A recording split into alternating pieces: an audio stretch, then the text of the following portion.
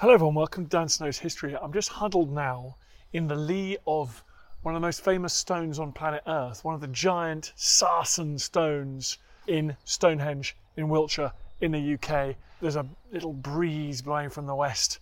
The rain showers are coming in and I'm standing on the wide open plain here in Stonehenge, right up close to the stones, just before it reopens to the public in a couple of weeks' time. We're here, we've seized the opportunity to make a documentary for History Hit TV. I'm looking out now, the tallest stone pointing up into the sky to the west. Absolute beauty, that one. 2 meters underground, about 4 or 5 meters sticking up out of the ground.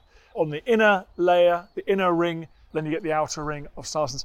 Now the interesting thing about this outer ring is we actually don't know where they're from, and there's new research now. We've always assumed they're from quite close by in Wiltshire, but there's new research which is going to study all of these stones. It may emerge that they're from as far afield as some of the other blue stones, which actually come, as everybody knows, from South Wales. Can you believe it? They come from South Wales. How on earth? No one knows how they got here. It's incredible. Love this site. 2,500 BC. They start building this Stonehenge. It's an absolutely joyful thing.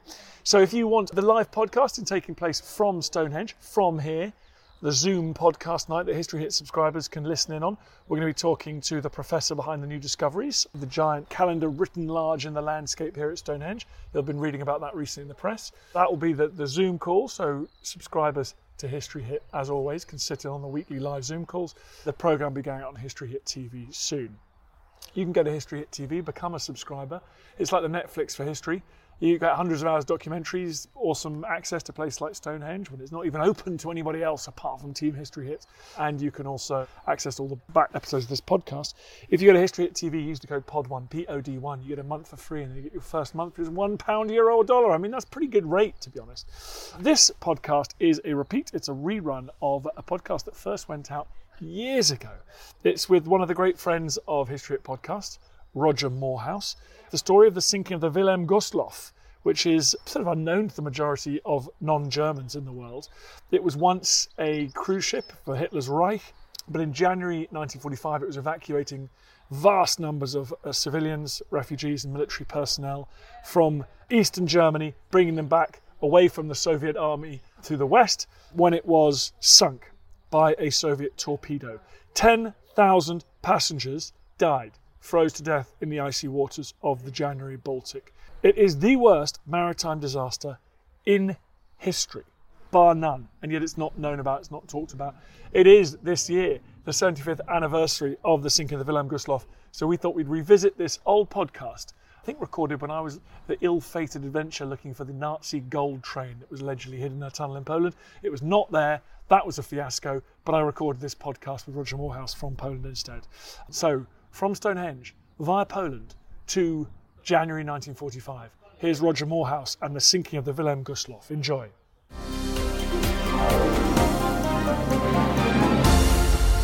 Roger, did I pronounce it correctly? Just about, Dan. Yeah, that was fine. Because I know you've been going at me about my pronunciation recently for foreign words. Yes, forgive my pedantry. No, it's fair enough. That's what you're there for, buddy. Now, tell me, this is really one of the most extraordinary stories. Let's talk about the ship itself, and then we'll get on to the tragic circumstances of its loss at sea. Was this a particularly enormous ship, was it? Or were there just lots of people at the time? Not especially enormous. It was, I think, 26,000 tons off the top of my head, which is about roughly half the displacement of the Titanic. So it's not massive. It's a good-sized cruise ship. It had space for a complement of about 500 crew and 1,500 passengers. So it was a good size. Would be a good size even by modern standards. And what does it do? So it's launched in 1937. Yep. It then spends the next few years doing what? What's peculiar about its early history, those that know anything about the Gustloff will know broadly the circumstances of its sinking, which we'll talk about in a minute. But what I wanted to do with this ebook is to try and look at the sort of the history of the vessel in the round. So, that it's not just its final voyage and its final sort of 2 days of its life that are interesting. I think it actually tells you a much wider story. It was actually the first purpose-built cruise ship for the Nazi leisure time organization, which was known as Kraft durch Freude, strength through joy. They had already, by the time that the Gustloff is laid down in 1936, they had already requisitioned existing ships to serve as their cruise liners, but this was the first one that they'd actually laid down and built themselves as, purpose built for their organization. So that in itself, I think, makes it quite remarkable. So what's the difference between a Nazi cruise liner and a normal cruise liner? Are there any sort of features that they particularly wanted to install?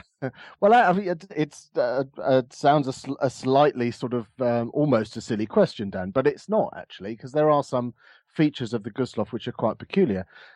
This organization, Kraft durch Freude, is actually rather important in the history of Nazism. It's one of those aspects of the story of the Third Reich that I think we conventionally overlook, particularly in the West. Our view of how the Third Reich functioned tends to focus on the oppression, if you like, the Gestapo, the SS, the Holocaust, all of that narrative of peoples under the heel of the Nazi jackboot. There is, of course, another side to that story. Any system like that needs to have a carrot as well as a stick. And in a sense, the KDF was part of that carrot. It was part of the appeal that the Nazis sold to their own people and said, look at all the benefits that you get from being part of this Nazi or the German national community, as they called it. So the KDF was set up right at the beginning of the Third Reich, and it's basically providing free time activity. It was a key part of the sort of totalitarian ambition, the idea that the regime should have its fingers in absolutely every aspect of your life, from your workplace through to your free time, through to your political activity, whatever it would be, sporting activity. Everything in free time was run by the KDF and was suitably sort of Nazified. So it was a very important part of the broader story of the Third Reich, actually, and it's one that we traditionally forget. So it's running, the KDF is running after work, weekend rambles. It starts running holidays for the German people as well. And really it's one of the sort of progenitors of the package holiday. And it's already going on in the 1930s elsewhere, but it's something that the KDF picks up and it runs with. And of course, these things are very, very much politicized. You'd make sure that all the sort of political content was there. You'd have speeches and introductory talks and lectures and so on, as well as the free time activities. So it's quite political as well as being a free time organization. So to come back to your question about what was specific about the Wilhelm Gustloff, I said it was purpose built by the Nazis for this purpose, and it had, for example, it was a classless ship. That's one of the peculiarities. Had no differentiation between classes. Everybody paid the same. Everybody had a cabin that had a window and an outside view. So it sort of ties in with the small s socialist aspect of the National Socialist idea. Everyone was equal as long as you're in a part of the German nation and a part of the German folk. Everyone's equal within that. So that was one aspect. It also had, for example, the ship's tannoy was rigged up to be playing patriotic marches, Hitler's speeches, whatever it would be. So that enables you to run that political content.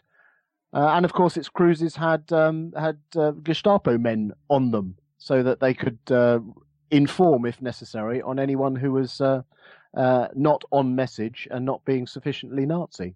So it does have a few features that are actually rather specific to a Nazi cruise ship.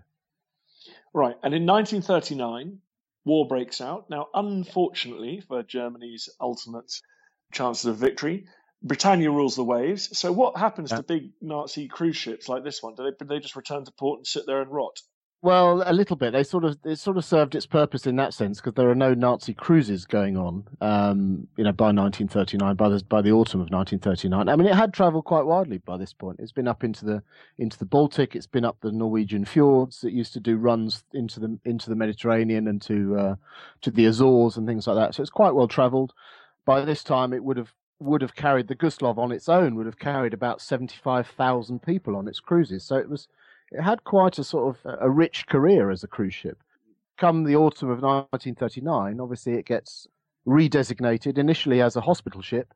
It's moored off Gdynia, off what becomes known as Gortenhafen to the Germans, what's now northern Poland, northern Polish coast, and is used there as a hospital ship to take care of the wounded from the Polish campaign. It then plays the same role in the Norwegian campaign in 1940. So it sort of ferried around serving that role in the opening phases of World War II. it's a bit of an ignominious sort of come down from this ship, which was, very much the most famous peacetime vessel.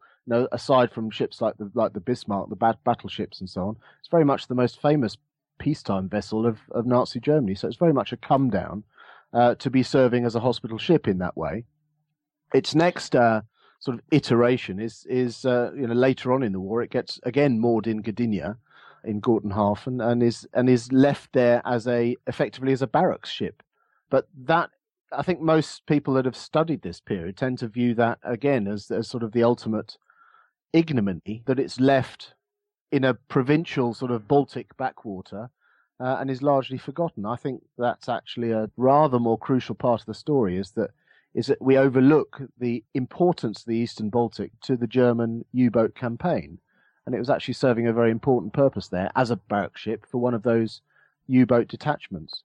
At what stage does it enter infamy, if you like? Why does this name echo down the years? You have to fast forward a bit to very close to the end of the war, January of 1945. And at that point, the Soviets are already making major inroads they've already entered German East Prussia, for example. They're making major inroads into occupied Poland. So Warsaw, for example, is liberated in the middle of January 1945. So the Soviets are very much on the way at this point. And the Germans set up an operation which is called Operation Hannibal, which is quite remarkable. And again, I think in Western historiography, massively understudied. It is an enormous evacuation operation from the German eastern provinces via the Baltic predominantly. And they use almost any ship they can get their hands on, cruise ships, freighters, anything they can find, to evacuate wounded military personnel, to evacuate troops that are still capable that can be shifted to another theatre, but also some of the many, many thousands, hundreds of thousands of civilian refugees who are being sort of pushed westwards on the bayonets of the Red Army at this point. And this is the operation that the Wilhelm Gustloff is called in to help with.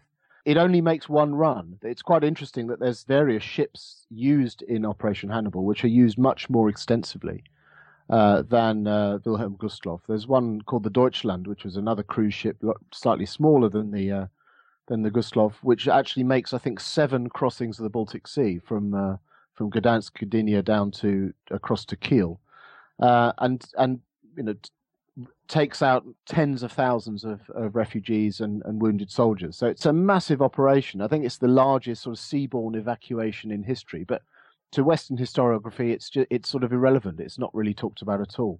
So I try and bring that into the narrative, as much as I can.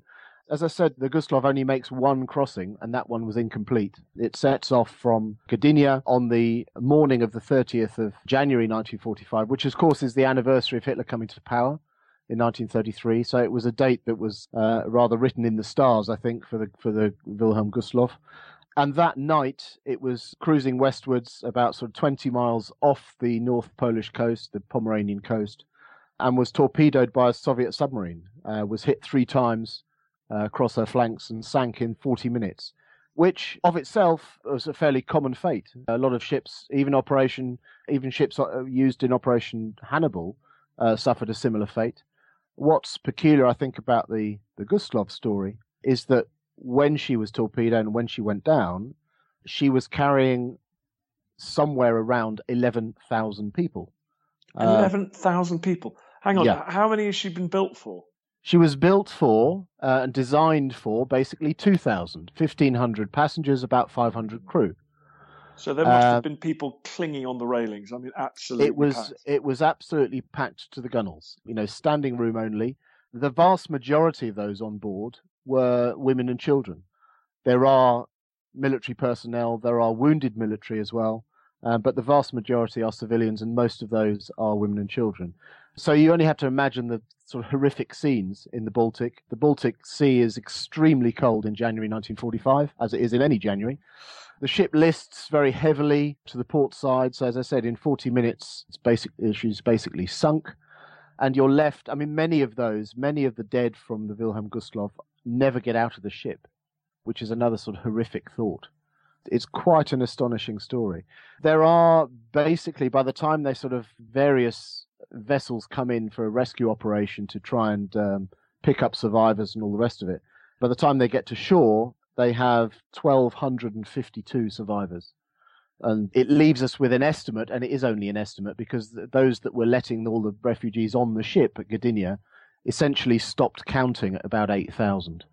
So the estimate is there were about 11,000 on the ship when she sailed, which gives us a total of about 9,500 dead, which makes it the largest maritime disaster in history. Did the survivors leave harrowing accounts of the sinking? What were those last 40 minutes like before she sank beneath the waves? Yeah, absolutely. I mean, you only have to imagine, Dan, they're absolutely horrific. Quite astonishing stories of people having the last gasp of getting hold of their loved ones as they go over the rails. And there's quite remarkable story that springs to mind is of a woman who was on the ship and it's listing heavily to port, and she hands her infant child to one of the crew who's standing there, who then promptly disappears, and she doesn't know where he's gone. She doesn't know if he's gone over the side or what, but she's obviously very distressed. She then subsequently finds herself in a lifeboat, which was a very exceptional experience. As I said, most people didn't get that far. Subsequently onto a rescue ship, at which point a character appears out of the gloom and hands back the child. Remarkably, the two had managed to find each other at the end of the sinking. So there are a couple of sort of stories like that, which are remarkable cases of sort of serendipity and chance. But for the vast majority, it is absolutely horrific. There's one particular aspect is that one of the decks was completely sealed in with it was a promenade deck, but it was sealed in with glass panels. And a lot of those from further down below decks, as I said, there was standing room only in the vessel, fought their way up through the stairwells, which of course became absolute death traps and people were trampled in the stairwells, fought their way up to what they thought was a deck from which they could exit the ship, and they found themselves effectively in a glass coffin. And to try and sort of force your way back out of that particular promenade deck was almost impossible. So people were just being crushed in this, as I said, an eyewitness described it as a glass coffin. So the scenes on deck are absolutely horrific. And I think it's a story that's really been, I wouldn't say covered up, but it's certainly not. It doesn't fit the narrative of World War II that we've conventionally have. It's not something that the Germans have tended to shout about. Roger, was it a war crime? Was it a war crime? Technically, no. I'll tell you why. It was considered a legitimate target. It was carrying military personnel. In their wisdom, the authorities in Gdynia had lashed a couple of anti-aircraft guns to her upper decks, hoping that would deter attack. And of course, she was travelling periodically with lights, but often also with lights out, through a war zone, carrying military personnel, and she's armed. So technically, no, it's not a war crime. This is one of the big arguments, I think, of post-war historiography on this. But no, I don't think it is a war crime. I think that rather discounts it. It's one of those things that happens in war. It was torpedoed, if you like, in good faith by a Soviet submarine crew. They, of course, never expressed any remorse for what they did. They saw it as a normal act of warfare in 1945. It is cruel. The vast majority of those that are killed are women and children. It's cruel, but war is cruel, unfortunately. But I don't class it as a war crime. And obviously the Soviets never apologized for it, as it were, but they didn't regard it as they regarded it as a legitimate military target. Absolutely. And actually the story of the captain of the submarine is very interesting as well. He was a chap called Marinesco, who was himself a very flawed character, and was sort of on his last chance as a submarine commander in 1945. And then he ended up sinking the Wilhelm Gustloff, one of the sort of, you'd imagine, the greatest achievement of his career. He was subsequently sort of stripped and put down to the ranks for his previous misdemeanors, and ended up in a succession of work camps in Siberia. It was almost his redemption, but not quite. I mean, his story is quite a remarkable one, and he's only given the highest order, the Order of Lenin. He's only awarded that posthumously, actually by Gorbachev, in 1989. So his story is quite an interesting one as well. But no, it's certainly not regarded by, as far as I can tell, certainly not by the Russians or by the Soviets before them, and certainly not by most sober observers. It's not regarded as a war crime. Roger, in Germany, does this stand out in what was the darkest period in German history as a uniquely awful event, or is it just swept up with all the other terrible things that were going on across Central Europe?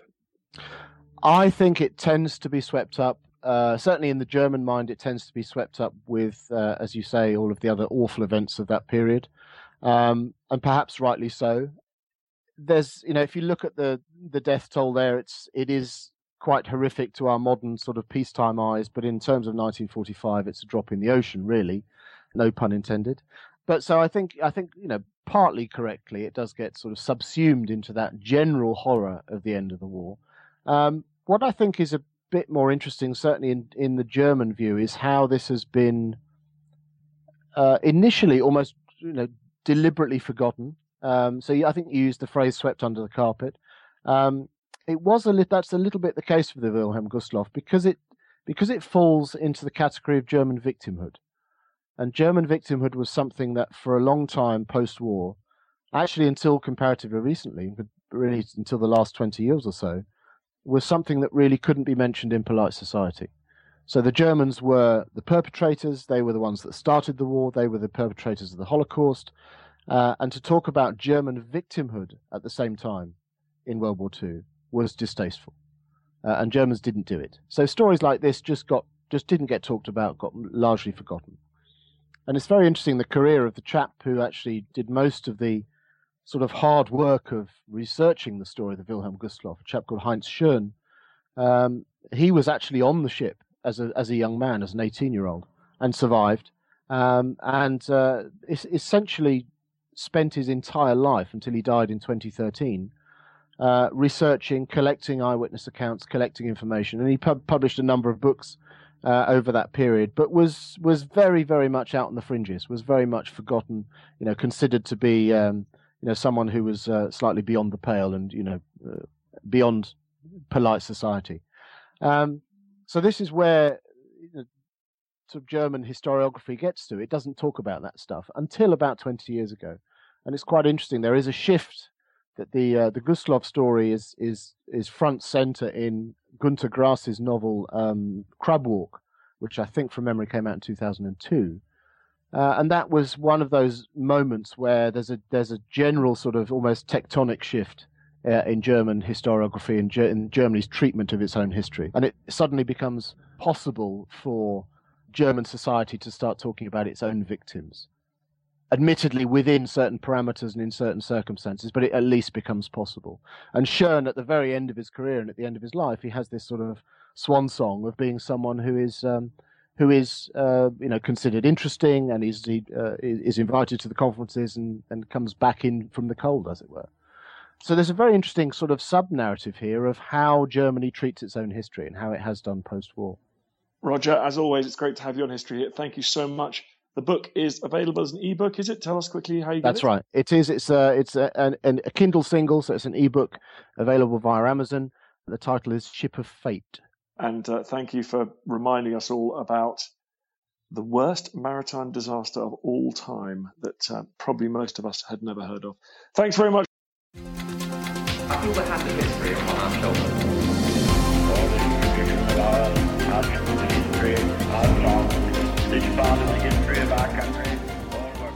Hope you enjoyed the podcast. Just before you go, bit of a favour to ask. I totally understand if you don't want to become a subscriber or pay me any cash money. Makes sense. But if you could just do me a favour, it's for free.